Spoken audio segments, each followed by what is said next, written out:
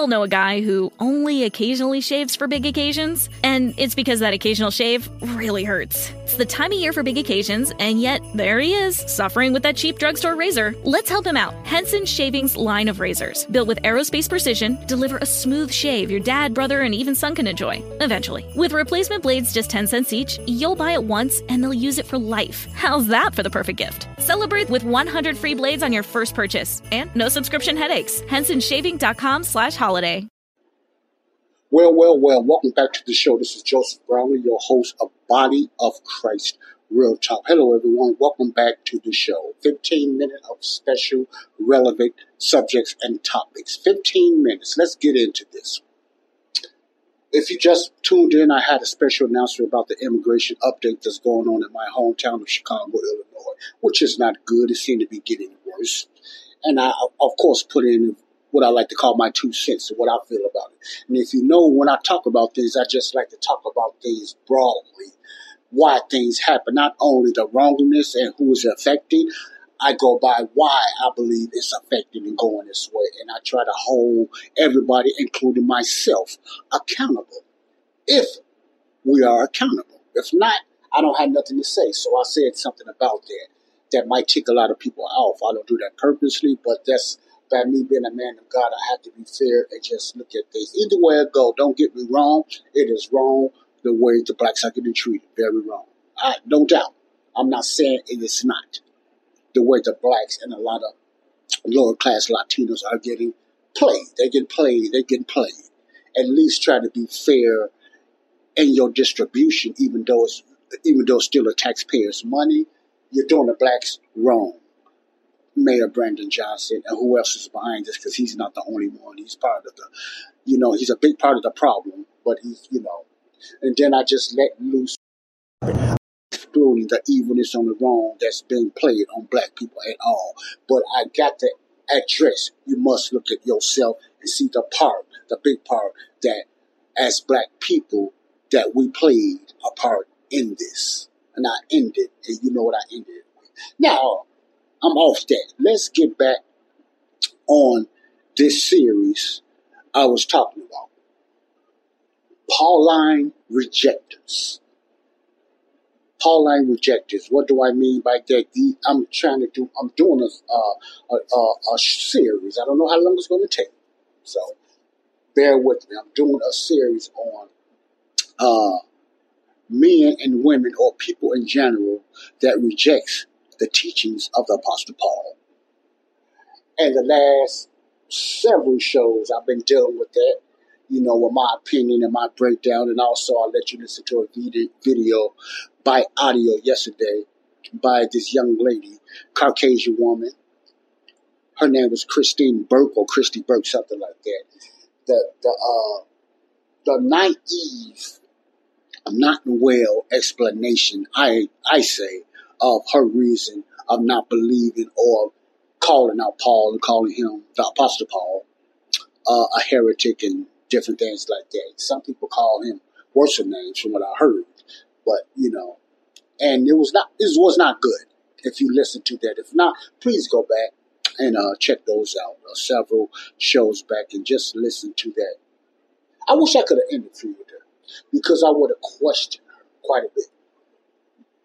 I would have questioned her and tried to get to what is her real motive. I would have done that. But unfortunately, that didn't happen and it may not never happen. But for the time being, I'd like you to go check it out because I only got 11 minutes left. I can't get into that. You have to go back and check out what was going on. Now, I'm going to do another video from another Pauline rejector. I don't know if he's from a Muslim. I don't know if he's from Judaism. I don't know yet because I haven't looked at the same interview. I can't look at those, not interview, but those segments a long time because they'd be so much off course. I could see if they had a really good, credible argument that make you say, maybe got a point. But the ones I have been listening to, they do not. They stuck in one hole. Just like I said, that young lady was stuck in the red letter writings of Jesus. And anytime you try to refute that why another person shouldn't be doing this or saying this, comparing verses, You got to get out of that hole. You got to look at the Word of God as a whole. You got to do your research. You got to know about your context, the when and why Paul was teaching this way compared to why Jesus was teaching his way. You got to understand the dispensation, the administration. You got to understand what audience each individual was talking to and why and when and why the messages were different. And if you don't do all that and you go by your own opinions and your feelings and your own conclusions, you're going to sound like this young lady. And I kept reiterating, if she was in a court of law, they would have threw her case out. They would have threw her case out. But she didn't have nothing to fall on. She didn't have no evidence or nothing like that. It was mostly, I feel, this is my conclusion. And if I think. See, that's a no-win. That's a no-win, you know. Okay. The Apostle Paul, the apostle of the Gentiles. Remember, I have been, especially when I first was saved, Paul's teachings always touched me. And I've read his book several times since my over 30 years of salvation, over and over. And so I know Paul's format and what he teaches. Even but the last 5 years, going on 5 years, when I started learning how to rightly divide dispensationally, knowing the term dispensation. And when Paul, I'm talking about the terms why Paul used dispensation, not like a lot of grace teachers that seem like they use dispensation for everything, which I think is inaccurate. But I'd like to go by why Paul used those terms 4 times. Not to make an occult or another denominational name out of dispensation, while I believe some grace teachers do that. They wear it out. You know, I'm not saying they're wrong, but I think some of them just use it out of context as well. You know, when I listen to certain teachers, and I listen to several of them, and I try to be a little different. I try to, with my limited knowledge of dispensationalism, I try to keep to the context and try to follow along why Paul used it. Now, I understand the concepts of the different dispensations in the different times. I'm not talking about that. That's accurate. I'm just saying why Paul used it. You know, I try to stay in context of why he used it. You understand what I'm saying? So people won't think it's another denomination and it sounds like some type of occult or something. Because you say it so many times, it don't sound no different than being a Calvinist or covenant theology or whatever, oneness or, you know, monotheisms and all that other stuff. It sounds like another denomination or an occult. You understand what I'm saying? Now, that's not what I'm here to talk about. The Apostle Paul's message is unique. The young lady, Christy Burke, even admitted that Paul is somewhat mysterious. He's not mysterious to me, but I understand what she means.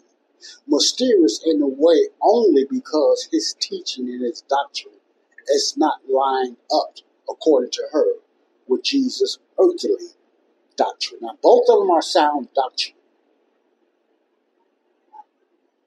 Both of them are sound doctrine, but they can only be applied separately, not together. They can only be applied separately, not together. What Jesus was teaching in his earthly ministry is sound doctrine and truth. And what Jesus is teaching through Paul, heavenly ministry, is sound doctrine and truth. The reason I didn't say Paul, because Jesus is speaking through Paul. He's the one revealing the message to Paul for Paul to say. That's why I say both of them are messages of Jesus. Jesus' earthly ministry is the ministry to the disciples and the little flock. And Jesus' heavenly ministry through the Apostle Paul. Jesus' teachings, how he taught the 12 apostles in his earthly ministry, is Jesus. Jesus' teachings, how he taught the Apostle Paul and the other followers of Paul and apostles that Paul spread it out in the heavenly ministry. See, it's all Jesus. And that's why people are so confused. They look at Paul like Paul is the Lone Ranger, and Paul is making up these things only for one reason, because it doesn't line up to a lot of people and some traditional believers to what Jesus taught. Not understanding it's still Jesus, but it's the finished work of Jesus. Finished work. See, you have a beginning work of Jesus, the earthly ministry, and you have the finished work of Jesus, which is not the same. One is predominantly to Israel, Jews, and the other, the finished work is predominantly to the Gentiles, the world. Two different gospels, two different programs. They sound different because they are different. But both of them are the words of Jesus. So when a person says, I don't follow Paul, I follow Jesus, what you are saying without even knowing it is you don't follow Jesus, but you follow Jesus. That's basically, well, I know that sounds crazy, but that's what it concludes to. Once you put in a perspective in what's going on, you're actually saying you don't follow Jesus because you follow Jesus. I don't like how Jesus talked this way because Jesus is not saying the same thing that he said in his earthly ministry.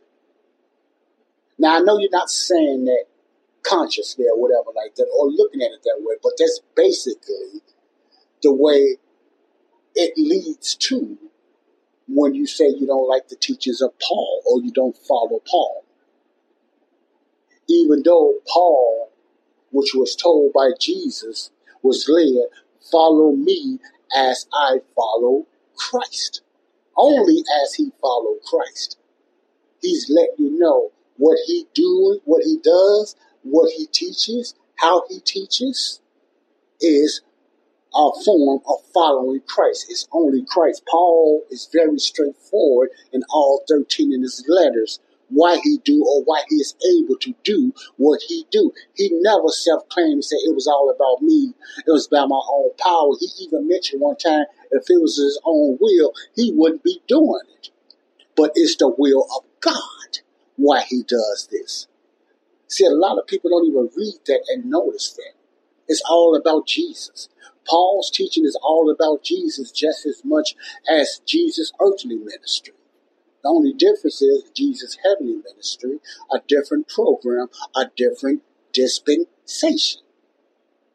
See, ladies like Christine Burke and Judaism and a lot of other traditional people that's call themselves anti-Paul, I'm just calling it the anti-Pauline, they don't know about the two programs. They don't get it about the mystery. Even though they read a lot of Paul's letters, they still don't understand the mystery compared to the prophecy program. And that's what a lot of confusion, I keep saying this, is going on when somebody has an issue with the teachings of Paul. See, when you go word from word, like this young lady was doing, and saying that Paul contradicted what Jesus was teaching, I said, yes, he was contradicting what Jesus was teaching. It was good that he was, because there are two different programs. Let's just say you have a certain law you've been following for years in your city, and the Democratic Party. Then another party, Republican Party, comes. What they're going to do, they're going to change the whole ideology and a whole outlook in a whole another direction, what they want to go for their system and administration. You understand what I'm saying? You understand what I'm saying? So it's going to be very different of thinking and ideologies or directions from each party when it comes to a Democratic way and a Republican way or whatever. Okay? It's the same with this. You could look at, I'm going to get back to this, and I'm going to try to break it down the best way I can, because I'm going to talk about Moses' calling compared to Paul's calling. Okay? We're going to get onto that in the next episode of Body of Christ Real Talk. Stay tuned.